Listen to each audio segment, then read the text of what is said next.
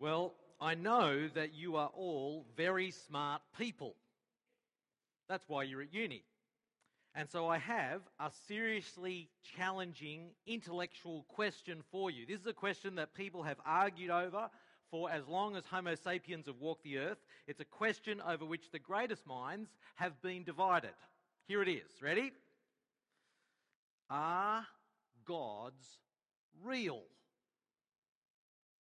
Is there something else out there beyond this universe that we see?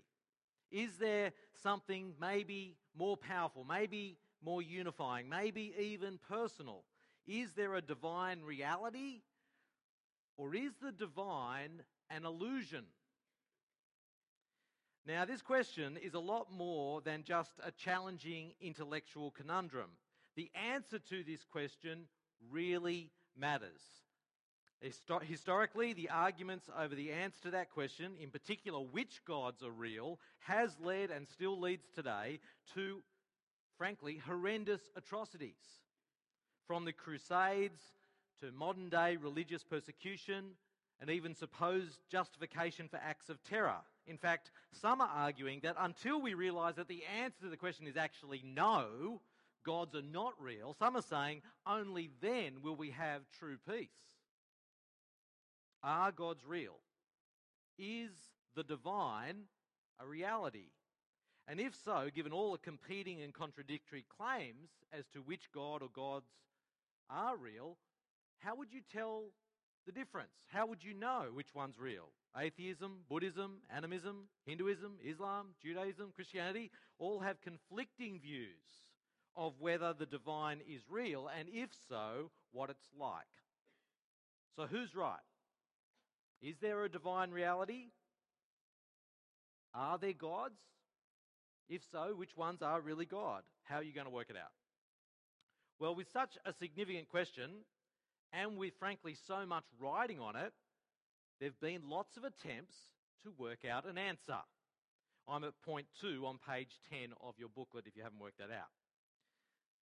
The first type of attempt is what we call natural theology, trying to answer the question from human reason. We're going to try to work out whether gods are real just by thinking it out for ourselves. For example, there's all sorts of philosophical arguments put forward to try and prove the existence of a divine being. Maybe you've come across some of those arguments for the existence of God. I'm going to share one with you. Here is a moral argument for God's existence. It's 3 statements. It goes like this. First of all, if God does not exist, objective moral values and duties do not exist. Now think about it for a moment. I know as an engineer you're going, wow, where's the equal sign? I don't know what you do, what do you, right? Anyway, just pretend you're a philosophy student for a moment, okay? Think about this. It seems to make sense, actually. Without some sort of divine being, on what basis are you going to establish a universal objective set of morals and duties? We can all have our own subjective values and duties, but without some external source, there's no basis for an objective set of values and duties that must apply to everyone. And so it's hard to fathom what such an external source of objective values would be other than some sort of moral divine being. If God does not exist, objective moral values and duties don't exist. That's the first statement. Second statement, however, objective moral values and duties do exist. Now, this may not be immediately obvious to you. You have to think about it. Is this statement, this premise, more likely to be true or not true? Certainly seems to me most people agree that there are certain actions that are immoral no matter what the person doing it might think themselves. I'll give you an example. To kill another person just for pleasure. I reckon probably all of us would be very quick to affirm that it is not okay to kill another person for pleasure. Moreover, I think we'd agree that if someone did think it was okay, we would say, you're wrong.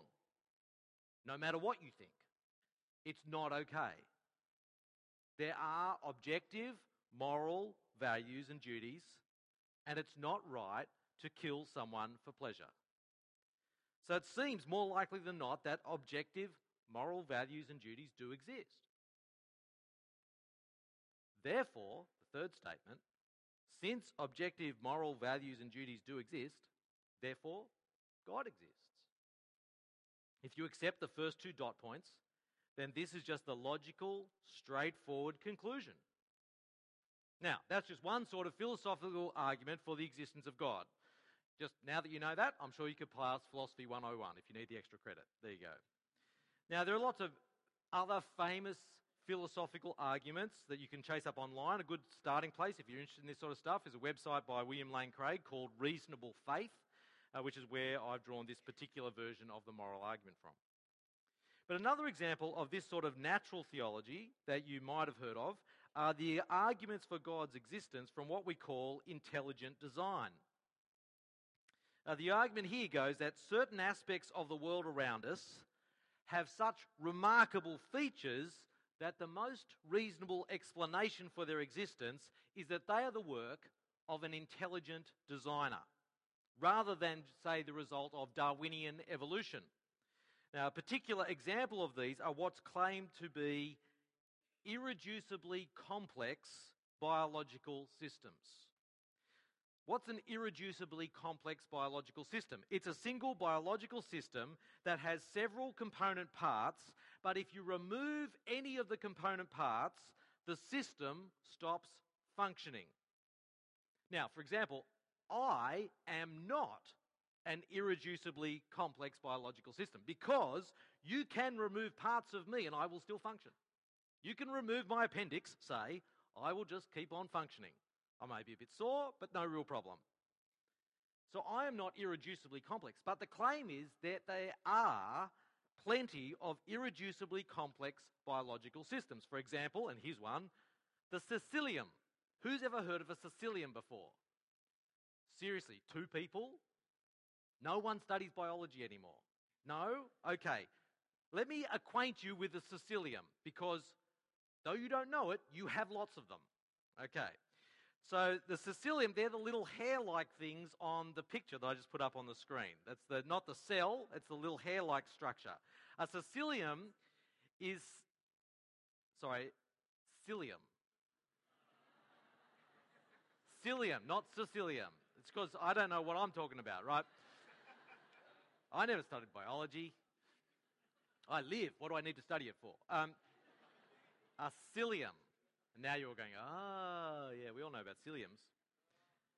A cilium is this hair-like structure that can wave fluid over the surface of a cell. And you can find cilia on the cells of animals and plants, and including our cells. In fact, the cells lining your respiratory tract have each cell about 200 cilia on them that beat in time, feel the beat, and they move in time to move the mucus towards your throat. Biology is just gross, basically. And as biologists have examined the cilium, it seems that every component part of the cilium is needed for it to do its work. It appears to be irreducibly complex. Now, the significance of this is that it is very difficult for Darwinian evolution to explain the rise of an irreducibly complex biological system like the cilium.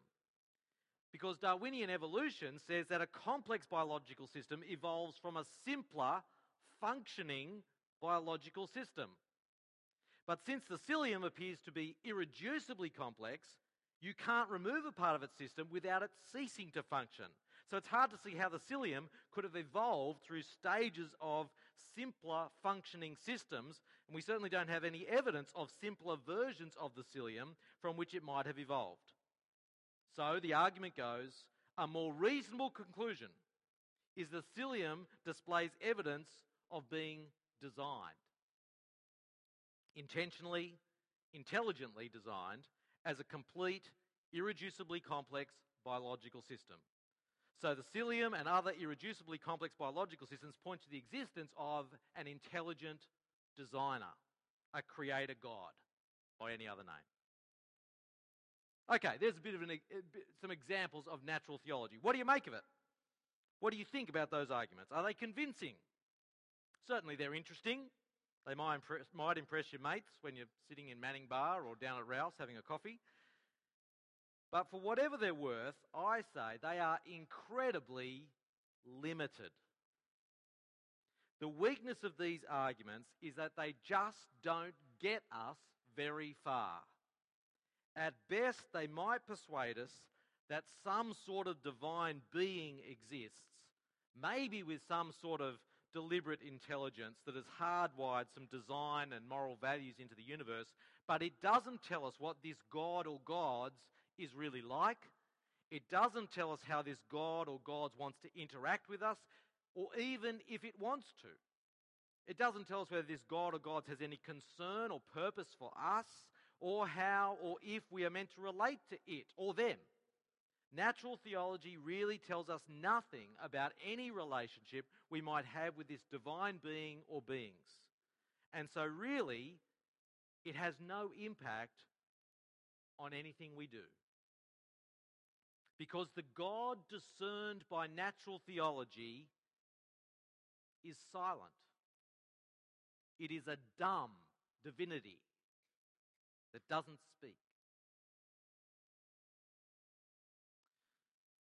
Well, a second effort to answer the question, which gods are real, comes from what's called general revelation.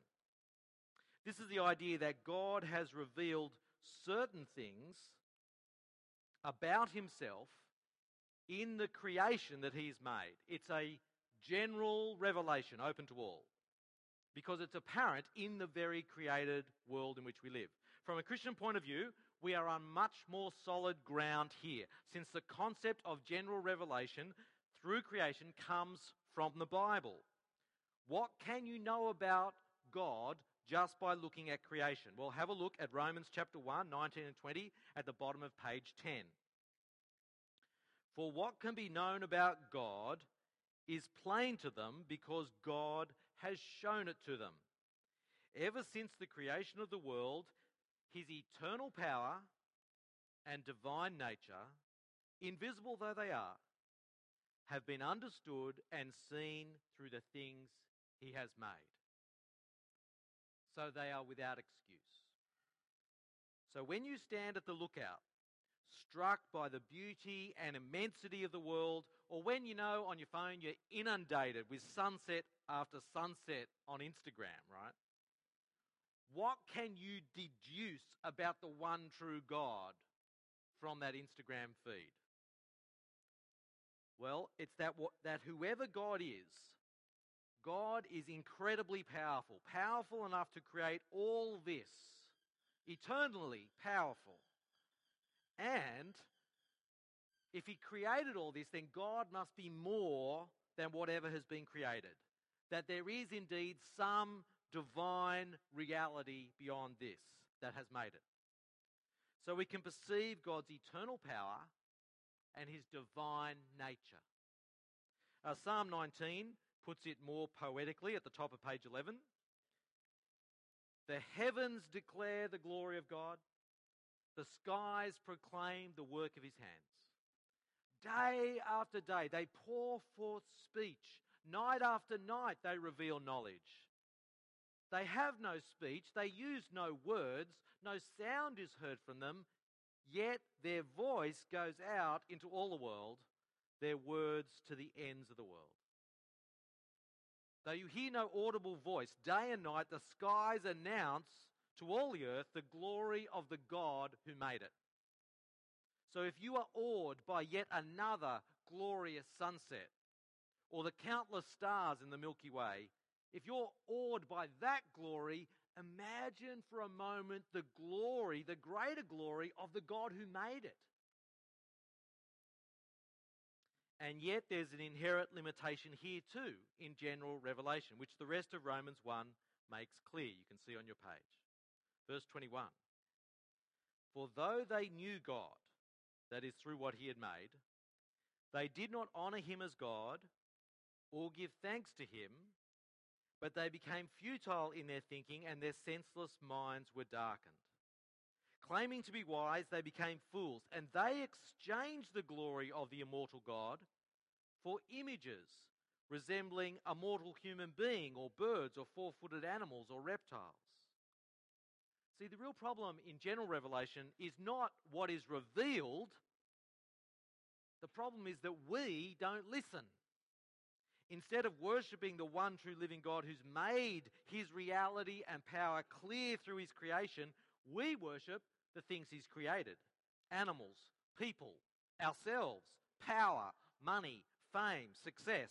We choose to ignore what he has made clear through his creation, and refusing to take hold of what he's revealed is what the Bible calls sin.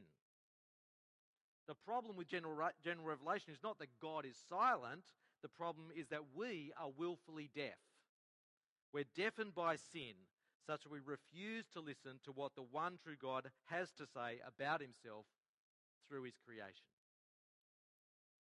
So the conclusion is that our attempts to answer the question about God don't get us very far. Natural theology delivers us at best a God or gods who are unable to speak, and our own sinful disposition means that we refuse to truly listen to what the one living God has actually said through his general revelation. The result? We are left in silence.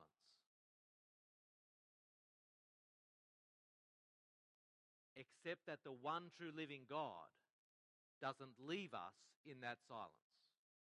The one true living God has not stayed silent. And this is the wonderful, the literally life-changing Christian claim that the one true living God has addressed us directly. He has spoken, not in the voiceless words of creation, not in those intangible feelings of the numinous. Oh, I feel like God is speaking to me. Not like that.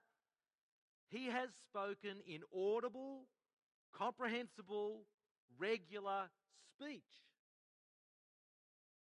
Look at this passage from Isaiah 44, still there on page 11. This is what the Lord says, Israel's King, Redeemer, the Lord Almighty. I am the first and I am the last. Apart from me, there is no God. So the Lord God makes an absolute claim to uniqueness. There's no other God except him alone. What evidence does he give for this? Read on, verse 7. Who then is like me, he says? Let him proclaim it. The challenge is for any other God to speak up, to say something. In particular, keep going.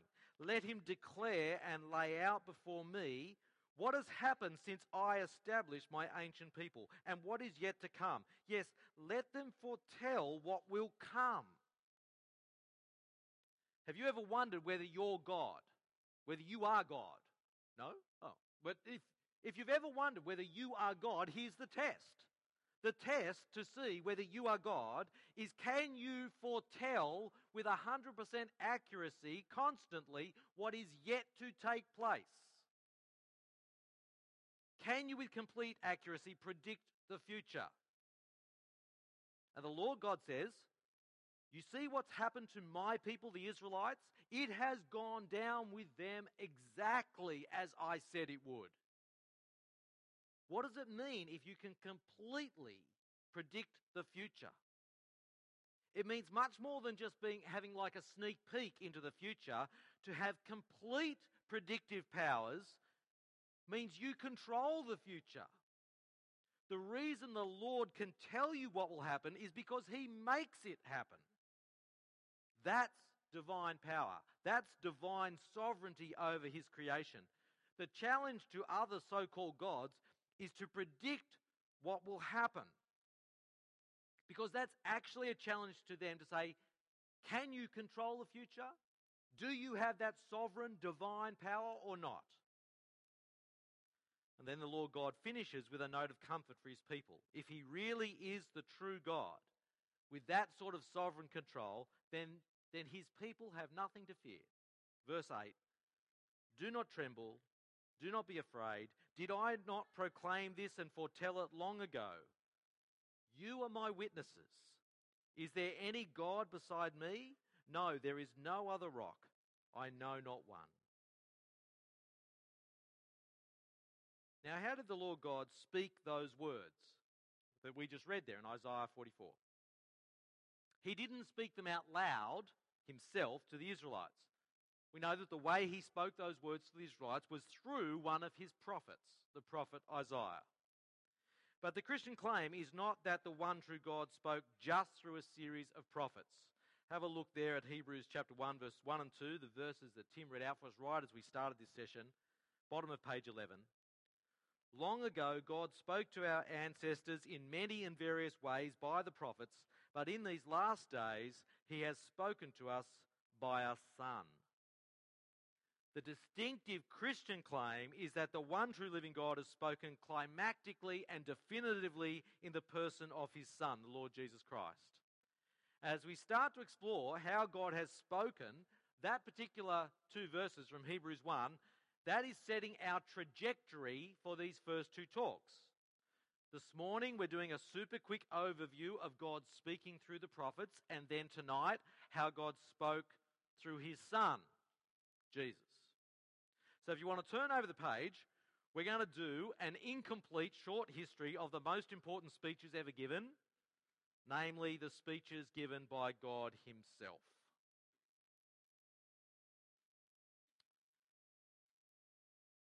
According to the Christian scriptures, the entire universe came into being with a word from God. One writer put it this way: God preaches and the world was made. As you read through Genesis 1, God speaks and the universe is formed and filled. If you've got your Bible there, why don't you turn open to Genesis chapter 1. Let me read you the first few verses from Genesis chapter 1.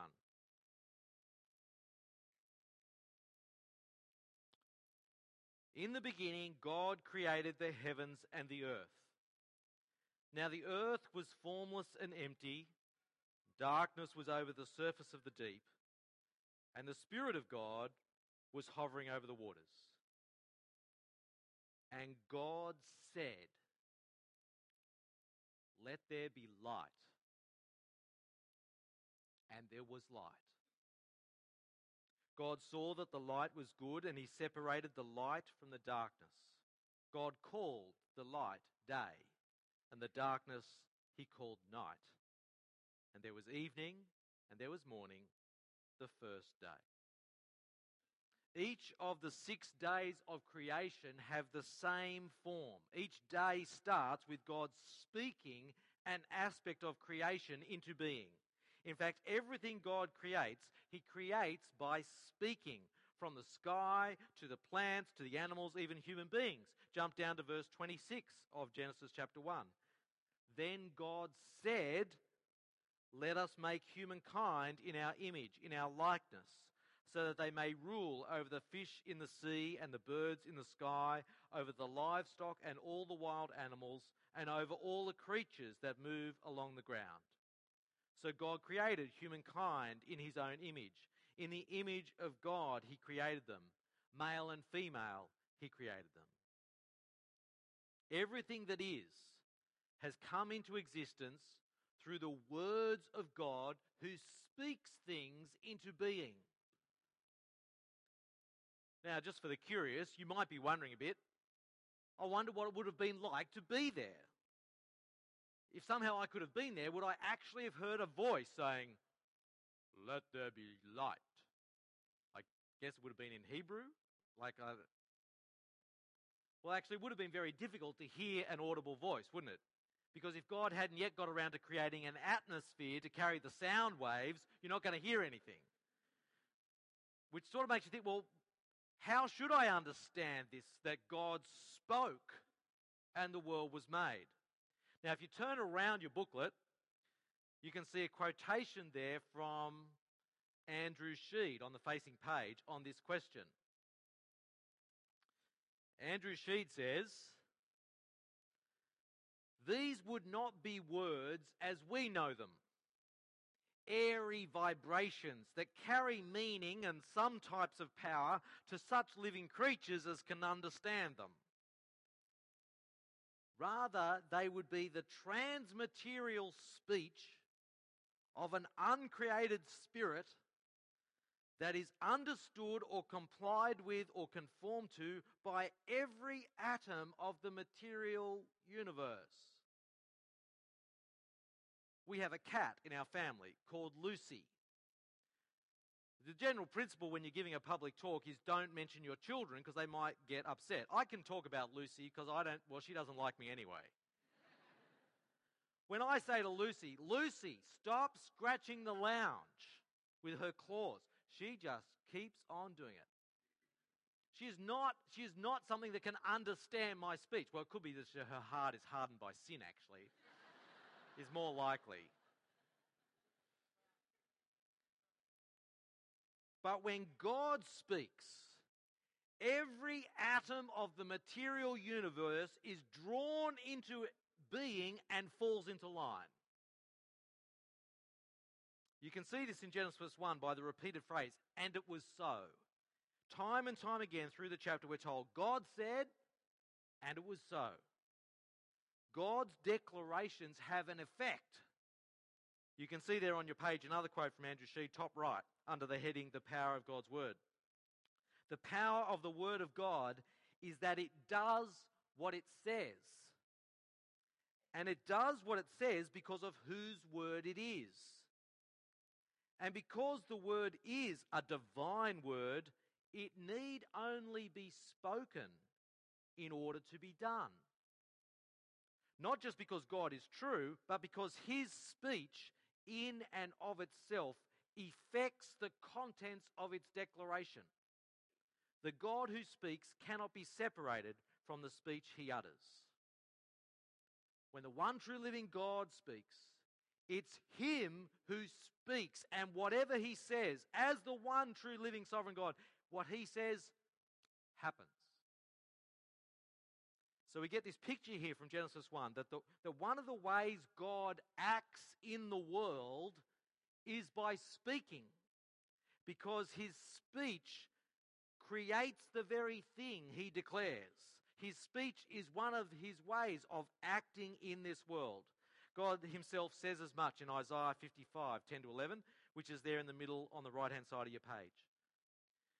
"For as the rain and the snow come down from heaven, and do not return there until they have watered the earth, making it bring forth and sprout, giving seed to the sower and bread to the eater, so shall my word be that goes out from my mouth. It will not return to me empty, but it shall accomplish that which I purpose and succeed in the thing for which I sent it." God's way there of achieving his purpose in the world is by speaking. The word from his mouth, because of who he is, never returns to him empty. It never fails. It always succeeds in the purpose for which he speaks it. So you're getting a bit of a picture of what it is like when God, the one true living God, speaks. It's a powerful word. It's a life-giving word. It speaks living beings like you and me into existence. Now that's just some reflections on God speaking at creation. But what else has God said? We'll go back to the diagram on the facing page. The next stop in our short history is with a guy named Abram, or Abraham, as God later renamed him. In an act of undeserved kindness, which is what we call grace, in an act of grace, God speaks to Abram, one guy, and he establishes a covenant with him by speaking to him. A covenant is a binding agreement established in this case by God with Abram and Abram's descendants. It's a set of agreed responsibilities taken on by both parties with various promises to be fulfilled when the responsibilities are met and various punishments when those responsibilities are not met. What a covenant does is establish a relationship between two parties. And here God says, "This is the covenant I am establishing with you, Abram, and your descendants." God speaks and establishes this covenant relationship with this person he chooses by grace. And in this case, the promise attached to that covenant made with Abram actually involves you. The promise God made as part of this covenant involves you. Yes, you. Because God's promise to Abram was that through Abram and his descendants, all the nations of the world would be blessed. All the nations. That includes us here at Ancon. So God's speech to Abram is critical for us, here and now. Indeed, to all humanity across the globe. Because through that speech, God established a covenant relationship that is key for us and all people being blessed by him today. We're going to look more at that in your review group. Well, the next stop along our short history of God speaking is at Mount Sinai. You can see Mount Sinai there, the middle of your page. There's a cloud on top of it, thunder, lightning. Hard for me to draw thunder, but you've got the lightning anyway. And Moses standing there on the mountain with the 2 stone tablets, and no, that is not a Macca's sign. And there at the bottom of the mountain are the assembled Israelites freaking out. Why are they freaking out? Because they hear the one true living God speak to Moses from the cloud on the mountain. Yes, they heard an actual voice, and it terrified them. Have you sometimes thought, "Oh yeah, I just wish God would just speak to me, address me"? Really? They thought they were going to die when that happened. Turn up in your Bible to Exodus 19 and 20. We're going to look at some things here in these chapters together. Exodus 19 and 20.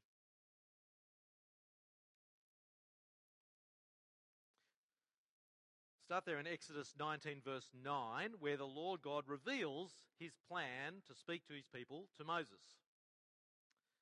Verse 9. The Lord said to Moses, "I am going to come to you in a dense cloud, so that the people will hear me speaking with you and will always put their trust in you." And then God gives them 3 days for the people to prepare themselves to hear him speak. That's verses 10 to 15. And then when the day comes, this is how it's described. Verse 16. On the morning of the 3rd day, there was thunder and lightning, with a thick cloud over the mountain and a very loud trumpet blast. Everyone in the camp trembled. Then Moses led the people out of the camp to meet with God, and they stood at the foot of the mountain. Mount Sinai was covered with smoke because the Lord descended on it in fire. The smoke billowed up from it like smoke from a furnace, and the whole mountain trembled violently. At the sound of the trumpet grew loud and louder. Moses spoke, and the voice of God answered him. The whole experience freaks them out so much that they beg Moses to speak with God apart from them because they're worried they won't survive the experience. Flick to chapter 20, verses 18 to 23. Chapter 20, verse 18. When the people saw the thunder and the lightning and heard the trumpet and saw the mountain in smoke, they trembled with fear. They stayed at a distance and said to Moses, "Speak to us yourself and we will listen. But do not have God speak to us or we will die." Moses said to the people, "Do not be afraid.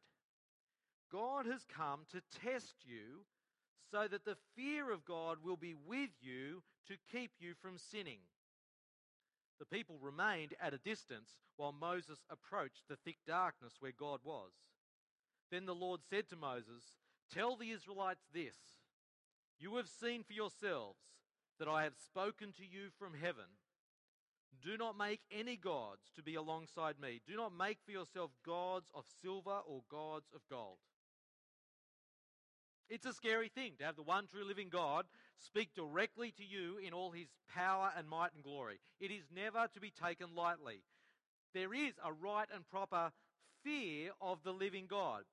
Now, it's not a fear that says, this is out of control, who knows what will happen next? No, because God is faithful, God is good. He's not random and unpredictable. Nevertheless, he is never to be taken for granted. We're not to take liberties with him. We're to have a proper, respectful boundary in our relationship with him, a reverent fear, without being needlessly afraid. Which is what Moses says there to the Israelites. Don't be afraid, you won't die, but God does want you to have a right fear of him so that you do what he says. And that right fear will keep you from sinning. So what does God actually say to the Israelites trembling there at the bottom of the mountain?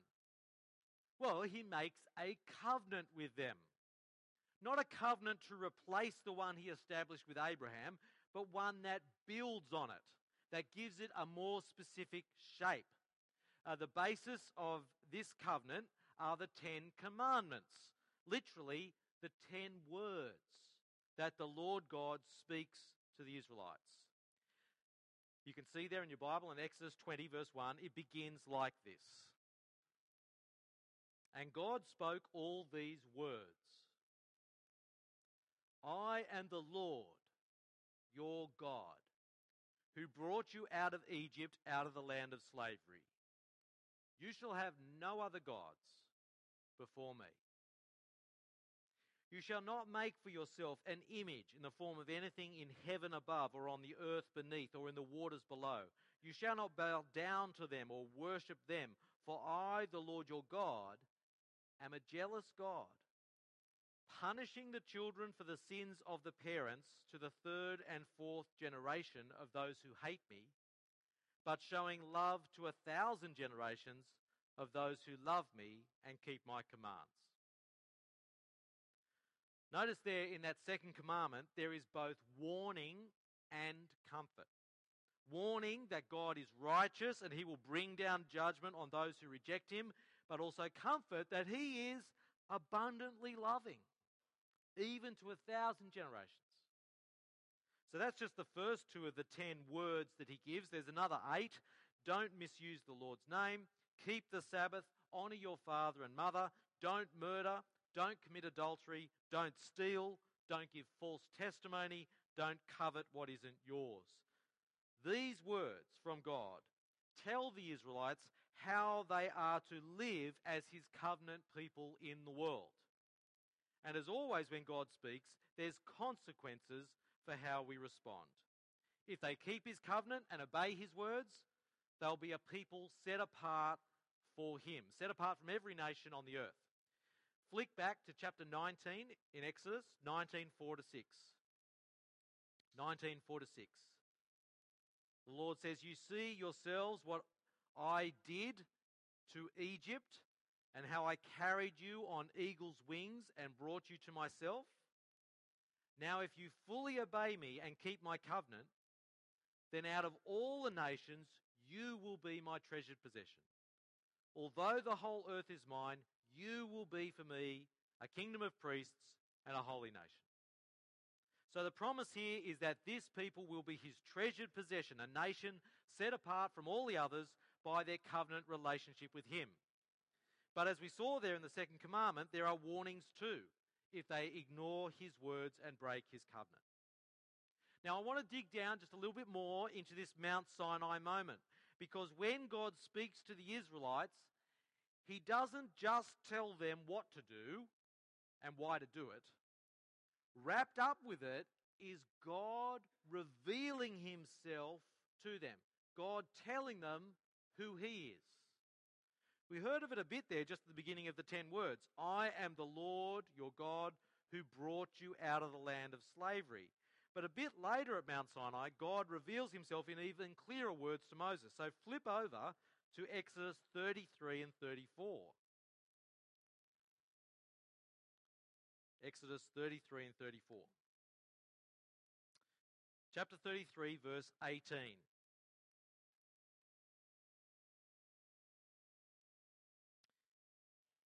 In chapter 33, verse 18, Moses has a very bold request.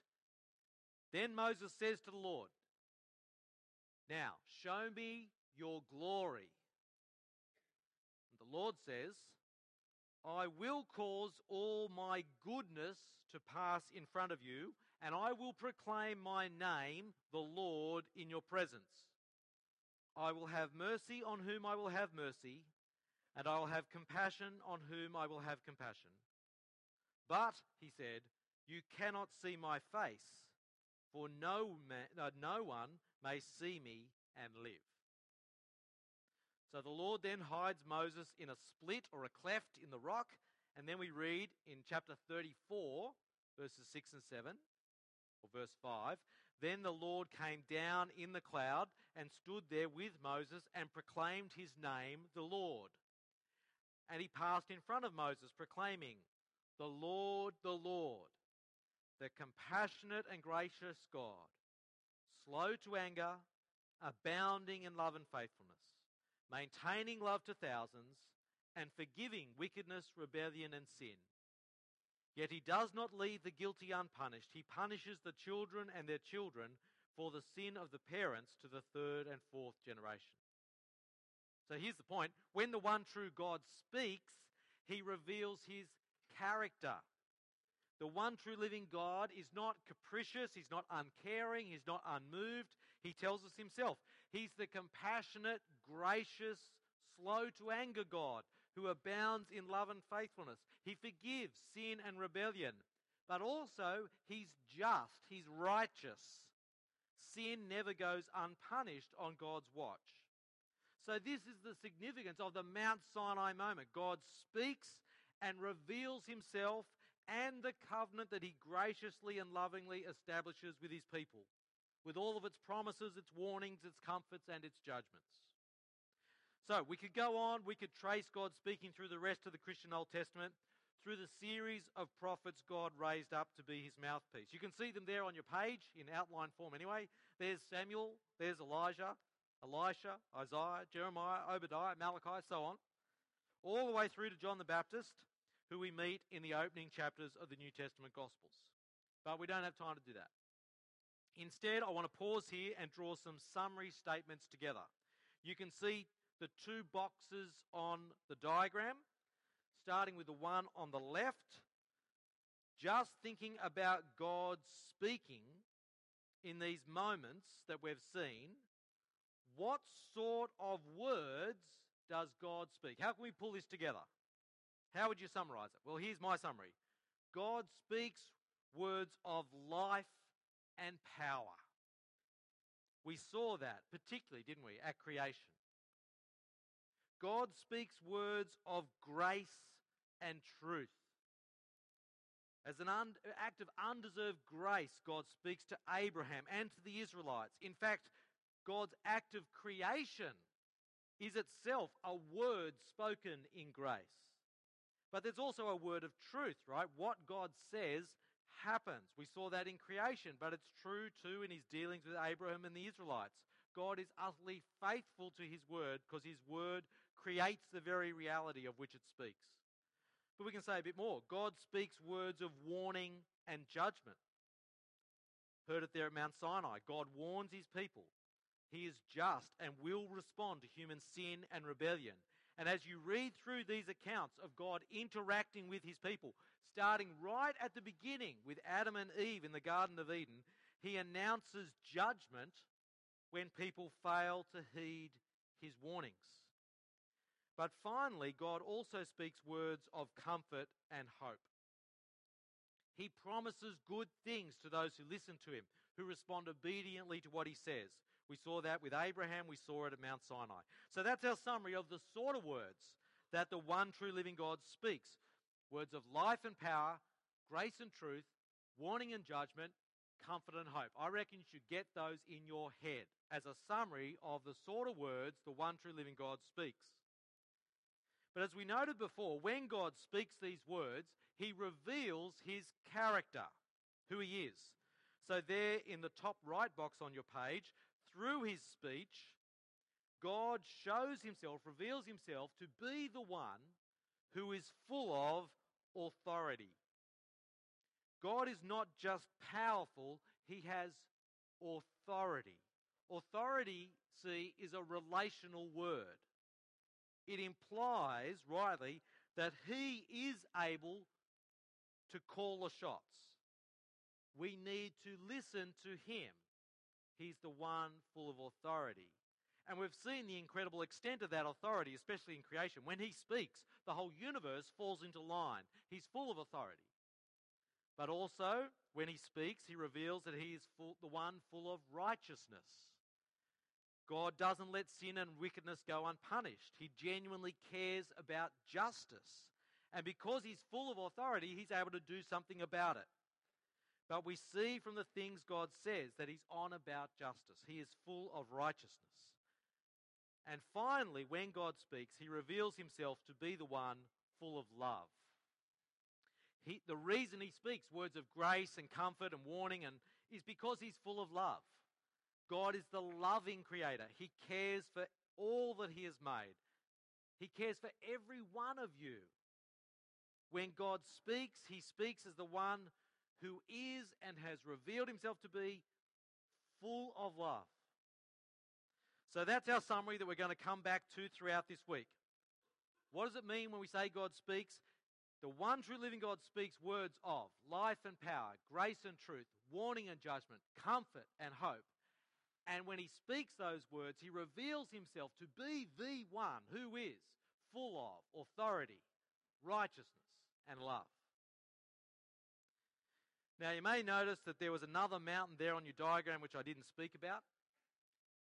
It's actually there just as a sneak peek where we're heading for the rest of the week. Again, there's a mountain and this time three astonished onlookers. Their names were Peter, James, and John. Again, the prophets Moses and Elijah make a return appearance. But the man at the center is Jesus of Nazareth. Again, a cloud appears on a mountain, but this time the voice of God from the mountain does not say, "Listen to me." This time, the voice of the living God from the cloud on the mountain says, "This is my Son, whom I have chosen. Listen to him." No longer is God speaking through Moses or the other prophets. He's doing something better now. He's going to speak through his Son, Jesus. And just as we've listened to the voice of God from the cloud, now we're to listen to Jesus. But that's for tonight. So let's wrap up this first session. Left to our own devices, we were never going to get very far working out the identity of the one true living God. Natural theology never got us very far. And our own refusal to listen to what God has to say through his creation means that general revelation doesn't help us much either. But thank God he did not leave us in ignorance and silence. He has spoken. And as we've seen, when he speaks, it is no small matter. In fact, the picture that we've seen is that how you respond to God's words is how you respond to him. Timothy Ward, in the quote back on the other page, puts it like this: God has invested himself in his words. Or we could say that God has so identified himself with his words that whatever someone does to God's words, whether it's to obey or to disobey, they do directly to God himself. You cannot be for God but ignore his word. Because in his relationship with us, God has invested himself in his words. So the challenge for us this week is as follows. Will you this week listen to what God has to say? through his word? Are you ready to listen? Secondly, will you listen humbly? Since God is the one who is full of authority and righteousness and love, will you listen humbly? Not in judgment over what he says, but with a humble mind seeking to understand what God is indeed saying to us. The third, will you listen obediently this week? Because to respond to God's words is to respond to God himself. When God speaks, it is for our good. Will you take in God's word, be changed by it, so that you might know him better, love him, serve him, which is the very life for which he's created you? Will we listen humbly, obediently? Let me lead us in prayer to that very end.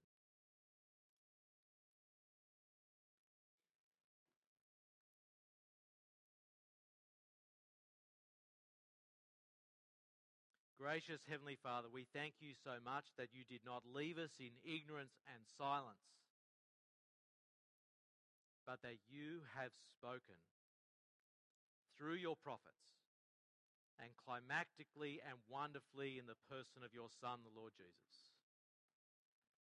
Please, Father, by your Spirit, so work in our minds and hearts that we might listen attentively to you in your word this week, that we may listen humbly, that we may listen obediently, all to your glory and the Lord Jesus, full of authority, righteousness,